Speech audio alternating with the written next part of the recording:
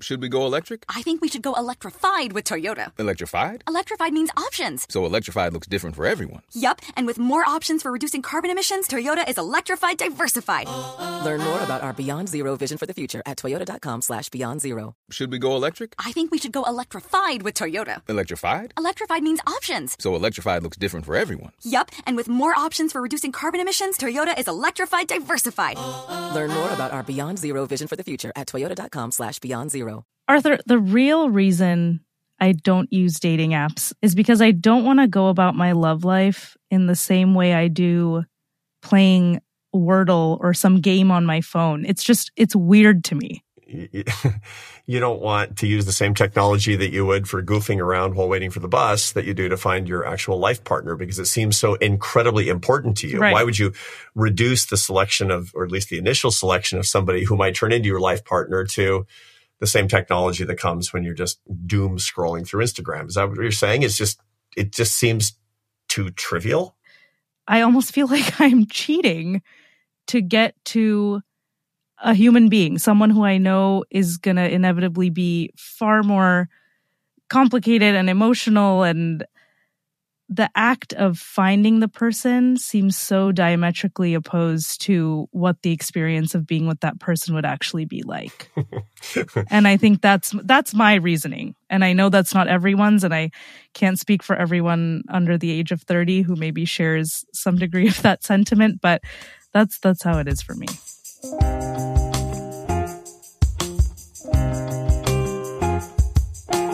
This is How to Build a Happy Life. I'm Arthur Brooks, Harvard professor and contributing writer at The Atlantic. And I'm Rebecca Rashid, a producer at The Atlantic. Many of my students have told me that there's kind of an irony about dating these days. They can get anything they want as consumers at the drop of a hat. Look, you want a hippopotamus delivered to your house? You can practically get it from Amazon Prime, but a lot of the same people who are amazed at that will confess that their dating lives are pretty dry. They'll often say they don't know how to date in the right way that where it can be actually successful. They don't know what the right procedure actually is, or they're afraid of what will happen if they put their heart on the line. What explains this incredible irony where there's easier access to people all over the world, but at the same time, people are either less prepared or more afraid to engage in love behaviors? Today, we want to explore whether romance facilitated by technology has delivered on its promises and what it means to actually put the work into love. I'll be straightforward about my perspective here. And hear me out. I believe a lot of emotional dissatisfaction in modern dating can be explained by research. There's data showing technology-mediated relationships fall secondary to in-person interaction. Other research suggests that romantic love can blossom when people explore their differences, something I fear dating apps often discourage. It concerns me that many of these apps favor selecting romantic partners based on similar traits rather than complementary traits. Now look, I recognize that technology can create opportunities to connect, and that there is research showing the success of online connections after they jump off the screen. But I also want to examine the potential hazards of the limitless nature of tech, reducing human beings to options, and perhaps even encouraging a certain degree of socially sanctioned game playing. I don't know if you talk about it with your students, when I talk about it with my undergrads, right? So I teach classes about human sexuality and about intimate relationships and stuff. And I ask them, do they use Tinder? And some of them do. And I ask, what do you use it for? And people are using Tinder to find love, not to find hookups, which is interesting to me, right? My name is Omri Gilad. I'm a professor of social psychology at the University of Kansas.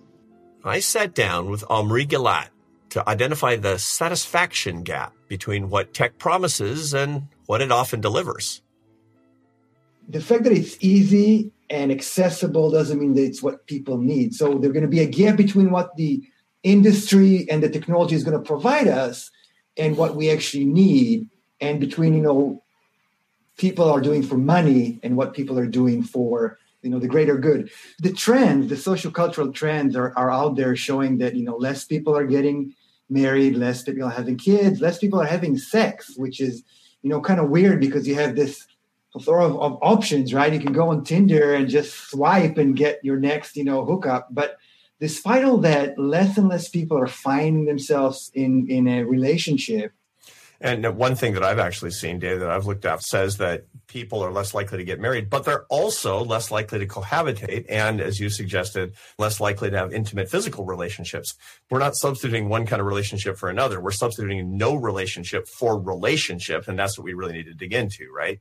Right. And you might say, you know what? Well, maybe people find their, a relationship somewhere else. The world is like a small village now. You can have people, friends all over the world. So this is not what we're seeing. There's so many people now that are lonely, that are looking for love, can't find it. When they find it, they can't stick with it. And it's definitely something that we're trying to understand and figure out the underlying mechanism of that and kind of trying to figure out what happened. Now, let's talk a little bit about some of the big differences to make this vivid for our listeners.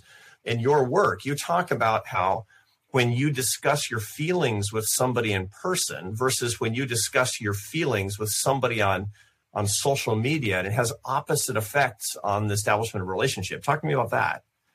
Yeah, so what we find, this is work that I did with a former grad student, Juan Lee, when you're self-disclosing and you talk about your fears, your dreams, your fantasies, your secrets, all of these things to people face-to-face, right, in person, it usually increases intimacy, increases satisfaction, help you build the relationship.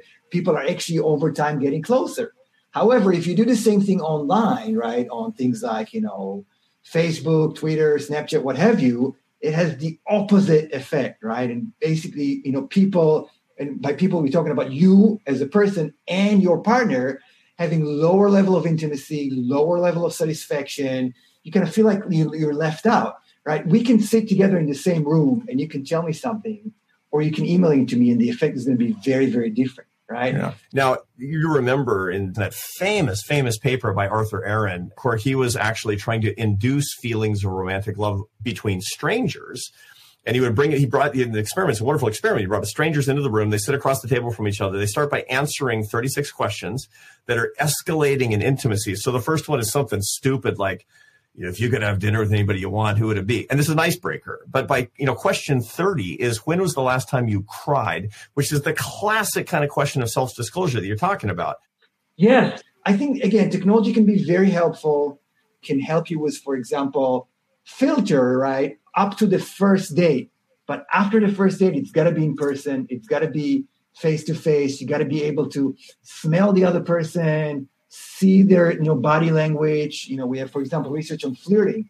It's so much easier to do flirting face-to-face and do it via the computer. And I think that we're happy to rely on technology. We're happy to even use it as a replacement. So, one of the things that we see in our studies is that people are using chatbots as replacements for friends and relationships. Have you ever heard about Replica?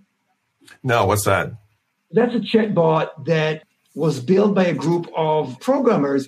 Their friend was killed in a car accident and they wanted to replace him. So they took all of his, social media information and created a chatbot and kind of kept on talking with their friend via the bot. And now they give it to anyone. Anyone can use it and build their own replacement for a friend, a dead friend, or an ex-lover, or what have you. And, one of the things that you got to wonder is it really helpful? Is it really something that, A, you can trust, B, you can benefit from, and C, what happens to your information? Who gets all of your secrets that you're so happily sharing with this app, right? And again, from our research, when you are dropping these things on a bot, or when you're communicating, like that online, you're not enjoying the same benefits that we see face to face with a real person. Omri, it sounds awful. I mean, we've all experienced deaths in our families and, the loss of people and people who've broken our hearts. And it seems like it would compound the pain to have a fake version of the person. There's a reason that people don't want that, right? There is this human element. It's like the essence of life is love. It's what it means to be alive. And that's what I feel like we're losing especially when we're trying to match ourselves up to other people in actual love relationships using these anti-human means. So yes, so think about the movie Hair, right, where Scarlett Johansson is kind of like, this amazing version of Alexa, and the guy's falling in love with her, and she really finds out that she's actually having relationships with all of these other guys at the same time. We're in my research now, we're doing some research on AI and trying to understand these chatbots and understand what happens when, for example, they would do the Art study and go through these 36 questions with an AI rather than a person. What would happen then? We're kind of wondering, is that going to increase intimacy, or is that going to make you look creepy and people would not want to engage and so on? Yeah, it creeps me out just to talk about it, particularly when AI starts to pass the Turing test and you can fall in love with it technically. I mean, is tech going to kill love dead? Maybe it already did, but, so, I mean, to take a horrible kind of example, right? Think about the atom bomb. There can be very good uses to it, right? We can create a lot of energy, clean energy and all that, but it can also obviously create the bombs. And this is the reason why I talk about the atom, but you can talk about AI because that's another example that people are scared about and kind of oh my God, the robot's going to kill us. And I think, technology on its own is not bad or good. I think technology can be amazing if you're, for example, highly anxious or if you're suffer from social anxiety and stuff like that. So there are good sides for it for sure. It's great, right? We can talk, there are thousands of miles between us. We can still talk and have this interview because of technology. But at the same time, if all of your relationships are online and all of your relationships are mediated via computers, then you're missing on a big part of what it means to be human and human contact. Look, when you and I were in our 20s, and what did we want? We wanted love. And you would see somebody who you found really attractive and you'd go talk to that person. A lot of my students will say, if you do that in a restaurant or a bar, they're going to think you're some sort of a weirdo. Tell me what I can tell my kids and students that they can do so that they can meet somebody in person. What's the solution? To give up social media. So Really? that's one step. I mean, there's so much research about the damage that social media can do to you. So in one of the studies that we did, we asked people to look at pictures of potential mates, and they either looked at 10 pictures or 100 pictures with the text underneath or without it. And, the more Tinder-like environment where they had 100 pictures and without text caused them to look more in a kind of one-dimensional objectifying mode. So you're losing a lot of opportunities to meet someone else who is amazing just because you're using this technology. So some of art's other studies are about doing these novel activities, together, right? Like skydiving or, I just recently started doing some triathlon. So I get to meet a bunch of amazing people and do things that we all love to do. And this is what I tell my kids to do, right? It's, just try to kind of go back to basic, be out there in the real world, enjoy the sunshine, do activities with friends, find groups of people that you enjoy, do some sports, together. So this is really interesting. So the admonishment that we should get off social media, or young people should get off social media, is different than how to meet people. The key thing I think that you're telling us now is that go do a thing that somebody else is doing, and in doing that third thing together. Now, that's a very Aristotelian piece of advice, isn't it? I mean, he talked about perfect friendships come from a love of a useless third thing.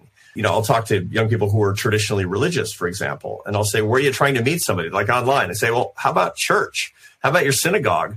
How about looking for a young person who actually shares that thing, which is not useless, by the way, but which is a third love, a third Aristotelian love. So if that's what you're talking about, get out there, do more stuff, find other people who have the same kind of interests as you. And that's a lot less threatening than walking up to somebody in a bar at 1 o'clock in the morning going, hey, you want to have coffee?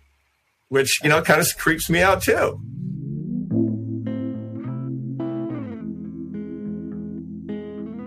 Okay, back to Omri Gilat in a second. But first, a quick timeout. This episode is brought to you by Shopify. Forget the frustration of picking commerce platforms when you switch your business to Shopify, the global commerce platform that supercharges your selling wherever you sell. With Shopify, you'll harness the same intuitive features, trusted apps, and powerful analytics used by the world's leading brands. Sign up today for your $1 per month trial period at shopify.com/tech, all lowercase. That's shopify.com/tech. When you need mealtime inspiration, it's worth shopping Kroger, where you'll find over 30,000 mouth-watering choices that excite your inner foodie. And no matter what tasty choice you make, you'll enjoy our everyday low prices, plus extra ways to save, like digital coupons worth over $600 each week. You can also save up to $1 off per gallon at the pump with fuel points. More savings and more inspiring flavors make shopping Kroger worth it every time. Kroger, fresh for everyone. Fuel restrictions apply. I want to offer up a sort of a new framework to think about tech and dating apps and their role in facilitating romantic connections. This is oddly a sort of business school approach to problem solving. But hear me out. There are two kinds of problems in life: complicated problems and complex problems. They sound like the same thing, but they aren't. Complicated problems in life are problems that are hard to solve. But once you solve them, you can replicate the solution over and over. Like making a toaster. You can get one at Walmart for $20, and it will be your toaster for the next 20 years. It's unbelievable. It's human genius. That's a complicated problem. Well, all the really interesting problems in life, all the things we really care about, are not about good toast. They're about human love. These are what we call complex problems. A complex problem is like your relationship with your cat. Your cat is complex. It wants kibble and a scratch and warmth and to go out from time to time, but you never know what it's going to do. And that's because you can't really simulate the cat. So relationships fall into this category, the category of complex problems. And that's why relationships are so hard to figure out, and that's why they're so interesting to us. Here's the problem with tech in a nutshell, in my opinion. We want cats, but technology just gives us toasters again and again and again. Tech tends to take complex problems like human love and treat it as if it were a complicated problem of trying to solve a bunch of math. And it just doesn't work that way. Okay, so let's say now that somebody's had some success and is actually dating somebody. Fantastic, right? What's the goal in the first few years? One of the things that I have found is a lot of people think, they've seen a lot of Disney movies and they have sort of destiny beliefs and they believe in soulmates. And what they want is the passion from the very beginning to continue till the very end. And what actually the data say is that you should be pursuing companionate love over passionate love. In other words, best friends. That's the goal, as opposed to just the passion, the white hot passion at the very beginning, because the neurochemical cascade of falling in love cannot be maintained. You'd go insane. And this gets us to really a huge area where you've been the major contributor in social psychology, which is attachment styles. So tell me, what's the goal when somebody is now paired up? What kind of attachment should be the ambition that gives the greatest likelihood of a successful, happy, and enduring relationship? Right. So, often the beginning is around passion. Often people are very attracted to someone else, right? They don't look at you and say, oh, you have an amazing attachment style. I definitely want you as the father of my kids or something. And they see someone and they find him attractive or her attractive and they want to hook up and they want to have sex. And as you said, these are the honeymoon kind of phase of the relationship. But after that, it's more about finding someone who can understand you, who can support you. I would say, even if you drop the romantic love, the goal is to feel secure. The goal is to feel loved and appreciated and to know that you have someone in your corner that would be there no matter what. There are some couples who staying very highly, passionately in love, madly in love forever, right? It can happen. But for most of us, passion and sex would go down and attachment and caregiving would go up. This is what we see in many of the studies. And that's kind of like just the normative way of relationships to evolve. However, again, with insecure people, everything is a bit more difficult.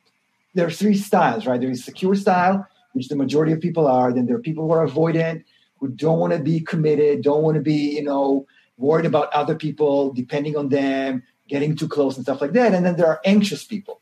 These are people that are all the time preoccupied about being rejected and abandoned, and people never love them as much as they love the other people, and so on. So, when you're insecure, either avoidant or anxious, everything is harder. The best scenario that can happen is that you find someone who's secure, who's providing you security and can help you shift over the lifespan to becoming more secure than you were at the beginning. You make it sound simple, but of course it isn't. And I think one of the key points that you're making along the way here is that you got to do the work. I mean, you actually have to take the risk and do the work. The idea of simplifying procedures on the basis of apps and tech make it easier than it actually really is. And that's probably in and of itself doing a disservice, because it says that finding the most important thing in your life is as simple as wiping right. And it isn't like that at all. And that actually isn't even helpful for the beginning of a relationship. Right. And relationships, always involve work. And people have this very strong sense of FOMO, right? There's always something else that we might be fitting out, maybe a better partner, a more attractive partner, or a richer partner, or a more sexy partner, what have you, right? If you live your life with that sense, you're always going to chase the next big thing instead of being happy with what you have and actually enjoying it. So this is tough advice, that you're a tough prescription that you're giving young people today, which is honesty, vulnerability, and authenticity. I mean, and so basically, if you're in love with somebody, you should say, I'm in love with you. Which is authentic, which is super vulnerable. If you're in love, say you're in love and take a risk. Be an entrepreneur in the startup of your own love life. Is that what you're saying? What he said. Yes, absolutely. Everything that you said is perfect. In a way, from the moment that we are born, right? If you think about it from attachment perspective, and we have this unconditional love from a mother. Nothing is better than that. We need that. We need someone, and often this someone is our romantic partner. I used to have an English teacher back in high school who said, it's better to fall in love and fail than to never fall in love. And I totally agree with that. I think that, you got to put yourself out there again and again. And the worst thing that people can do is hide behind, again, all these screens. And then they find out that, having this one-dimensional, unidimensional life is not fulfilling and is depressing, and it's something that you gotta be aware of. You gotta be prepared to deal with the consequences.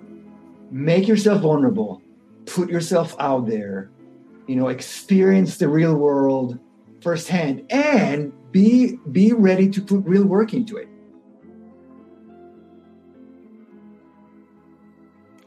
I get it. I mean, you don't like the selection of a life partner to be reduced to more or less the same technology as video gaming or shopping for socks on Amazon. Right. I get it.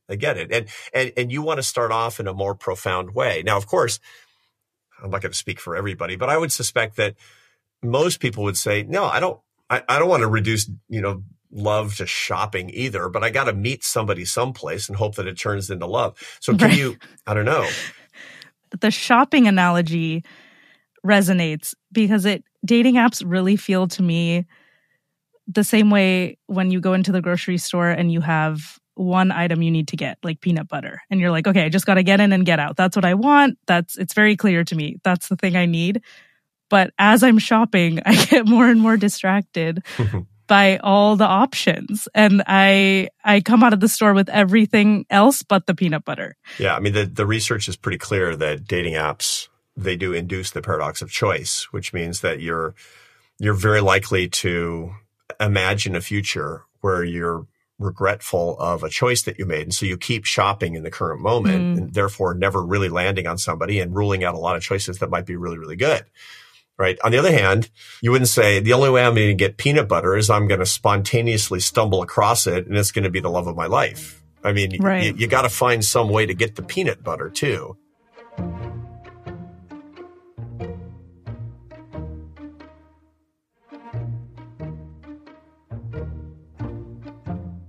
Thank you to our how-to listeners who make this show what it is.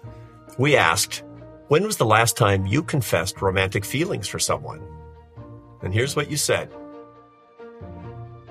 My husband of many years passed away unexpectedly almost 4 years ago now. And so I have found myself in the dating pool after about 20 years of being out of it. In that time, I have confessed my romantic feelings several times. Actually, just last week, I had reconnected with somebody I dated shortly after my husband died, and it wasn't a fit timing-wise. And then we reconnected again a couple months ago. And so about a week and a half ago, we had a conversation in which we said, oh, well, maybe things are getting a little too serious. Are we able to do the things we need to do? After we agreed that it would be good for us to each take some space, I felt so sad. And as I investigated my sadness, I realized that I had fallen in love with him and that I needed to tell him this. And so I did. I told him, and he feels the same way. My name is Sean, and I live in British Columbia, Canada. What a wonderful example of how humans are different than machines. I mean, it takes risk. It takes actual human interaction, which is what Sean is talking about. You know, she had to interrogate her feelings about why she felt so sad. There's no algorithm that's going to tell her that. She had to muster up the courage to go tell the man that she's falling in love with him. That's uniquely, weirdly human. We're cats, not toasters. Sean makes that point. One last note. I hope Sean and that man get together because happiness is love.